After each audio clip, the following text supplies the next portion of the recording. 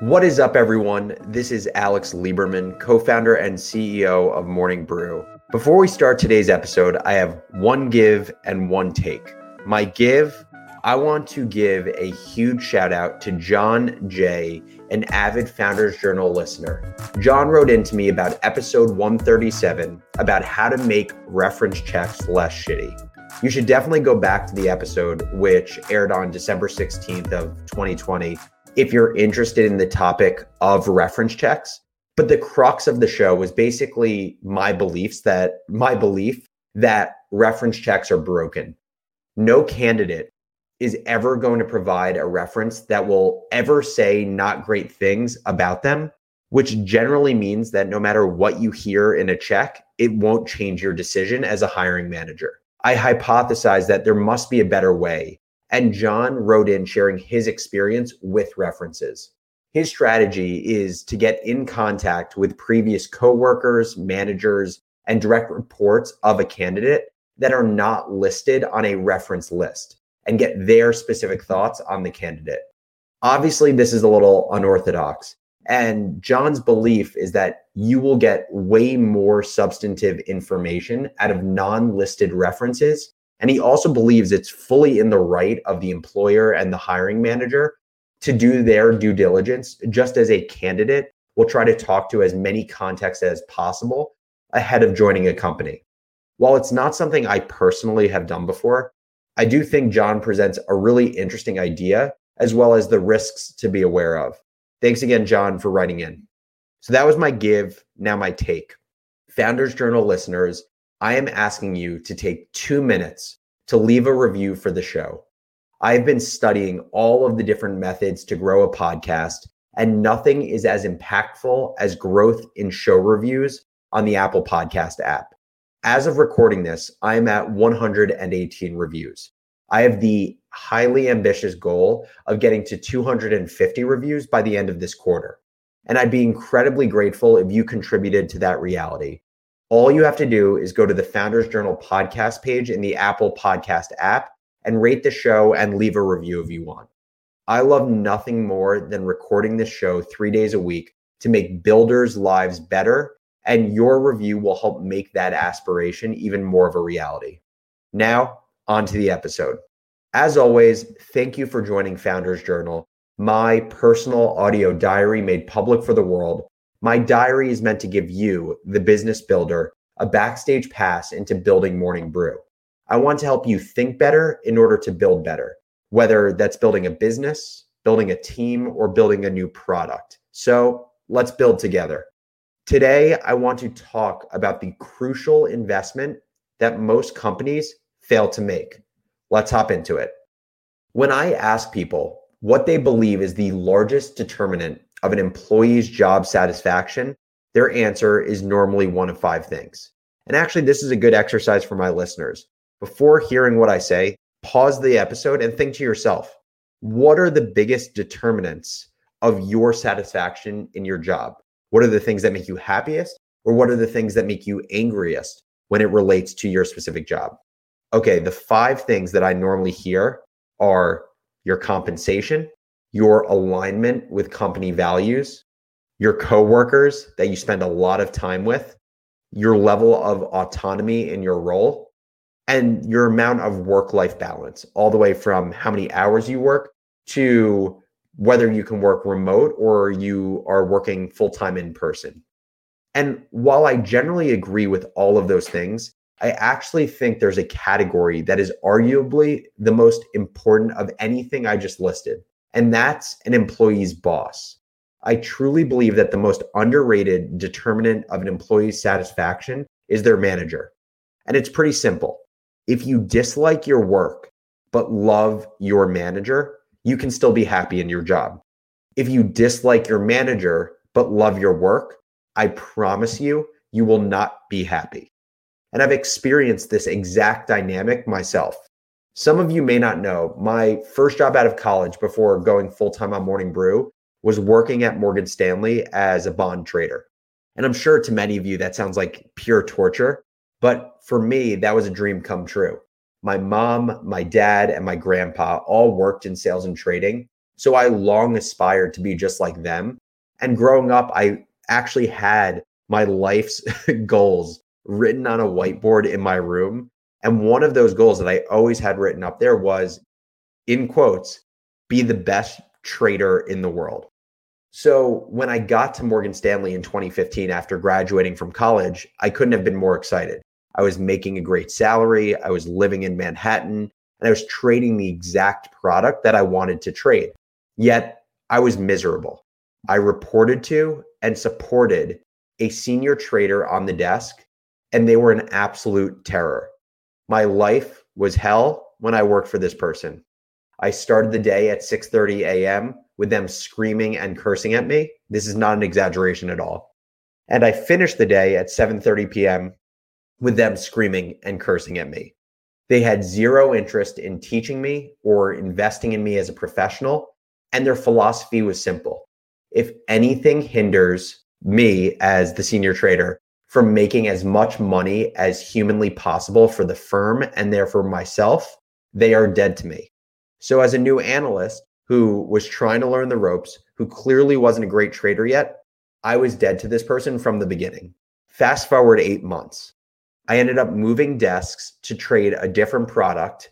So I went from, trading what's called agency mortgages to a different type of mortgage product. And honestly, the new product that I went to trade, I was far less interested in. And this example, isn't just specific to trading. Any work context, any sort of job, this works for. But for me, I went from trading something that in theory I was super interested in to moving desks and trading something that I thought was, minorly interesting and mediocre. But my manager on my new desk was amazing. He set clear expectations. He was empathetic. And most importantly, he invested in me and my career. My time with him was 10x better than the job that I had when I started, even though in my previous role, I was trading a more interesting product. As I said a minute ago, a great boss with mediocre work substance, and you can still love your job.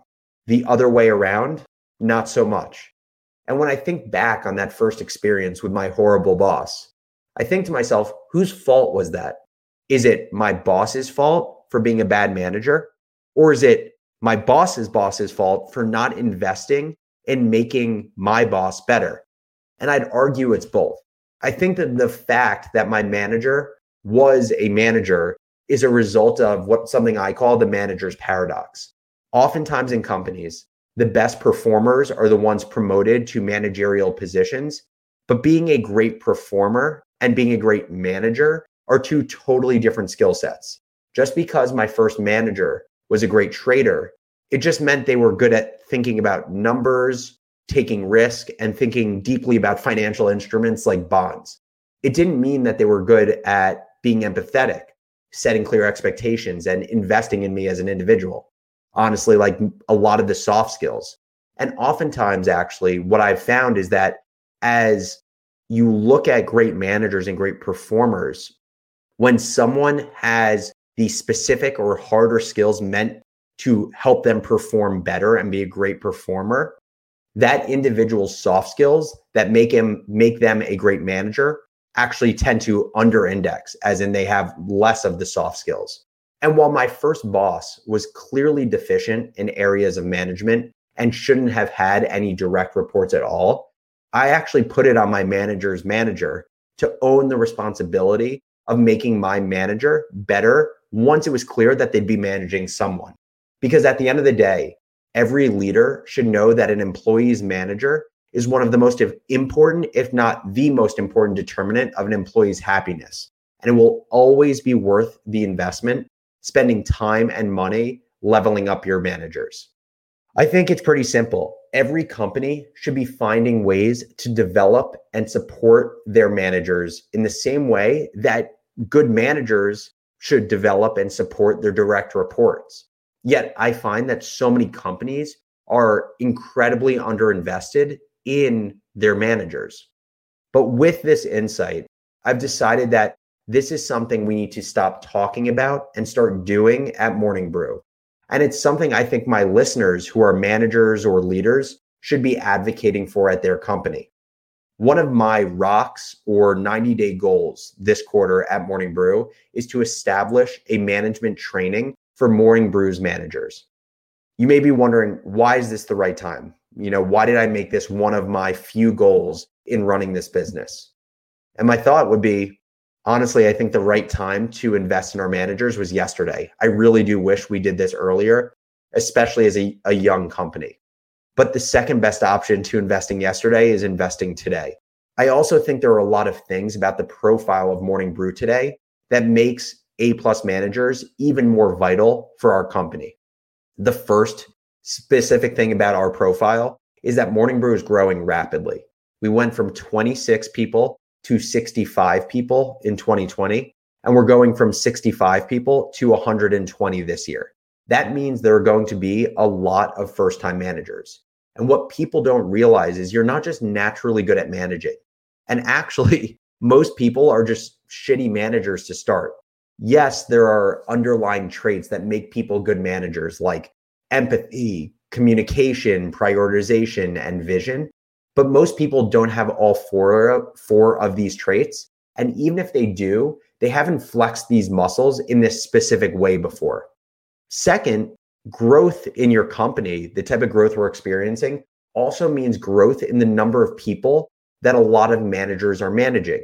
I was chatting about it with our head of product today, and we were saying how a manager's job changes a ton and gets a ton harder when you go from managing one person to managing 4 people. You end up having just as much work, but now even more responsibility, and you have less time in your day to deliver on that responsibility because you have to spend time managing the 3 new people that you're managing. The second reason I think Morning Brew is at an interesting point that begs for A+ managers also is, as I alluded to earlier, we generally skew young as a business. So even non-first-time managers are relatively underexperienced in having direct reports. I think that's just a function of Austin and I starting the company when we were 21 and 19 years old, us initially hiring very young people, and just in recent months, hiring more senior individuals at like the middle management and senior leader level. But generally, I would say on average for a media company, Morning Brew probably skews 3 or 4 years younger than the typical media company. And so I think that's a really important reason or thing to understand, that we're generally going to have younger employees, which means less experienced people, which means less experienced managers.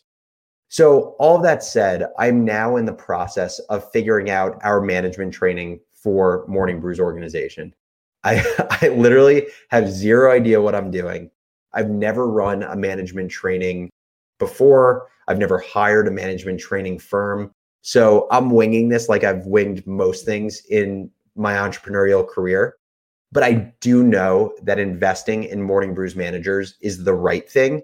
And I can confidently say to you that investing in yourself as a manager or investing in your managers as a leader is the right choice. I'm going to end up doing a follow-up episode on this once I figure out this whole management training thing, because I think you'll find it interesting. But until then, I'd love to hear from you. What have you seen companies do specifically to invest in their managers? Has it come from outside firms, or has it been a program developed by your company internally itself? As always, thank you so much for listening to Founders Journal. I hope you all have a great day, and I'll see you next episode. Take it easy, everyone.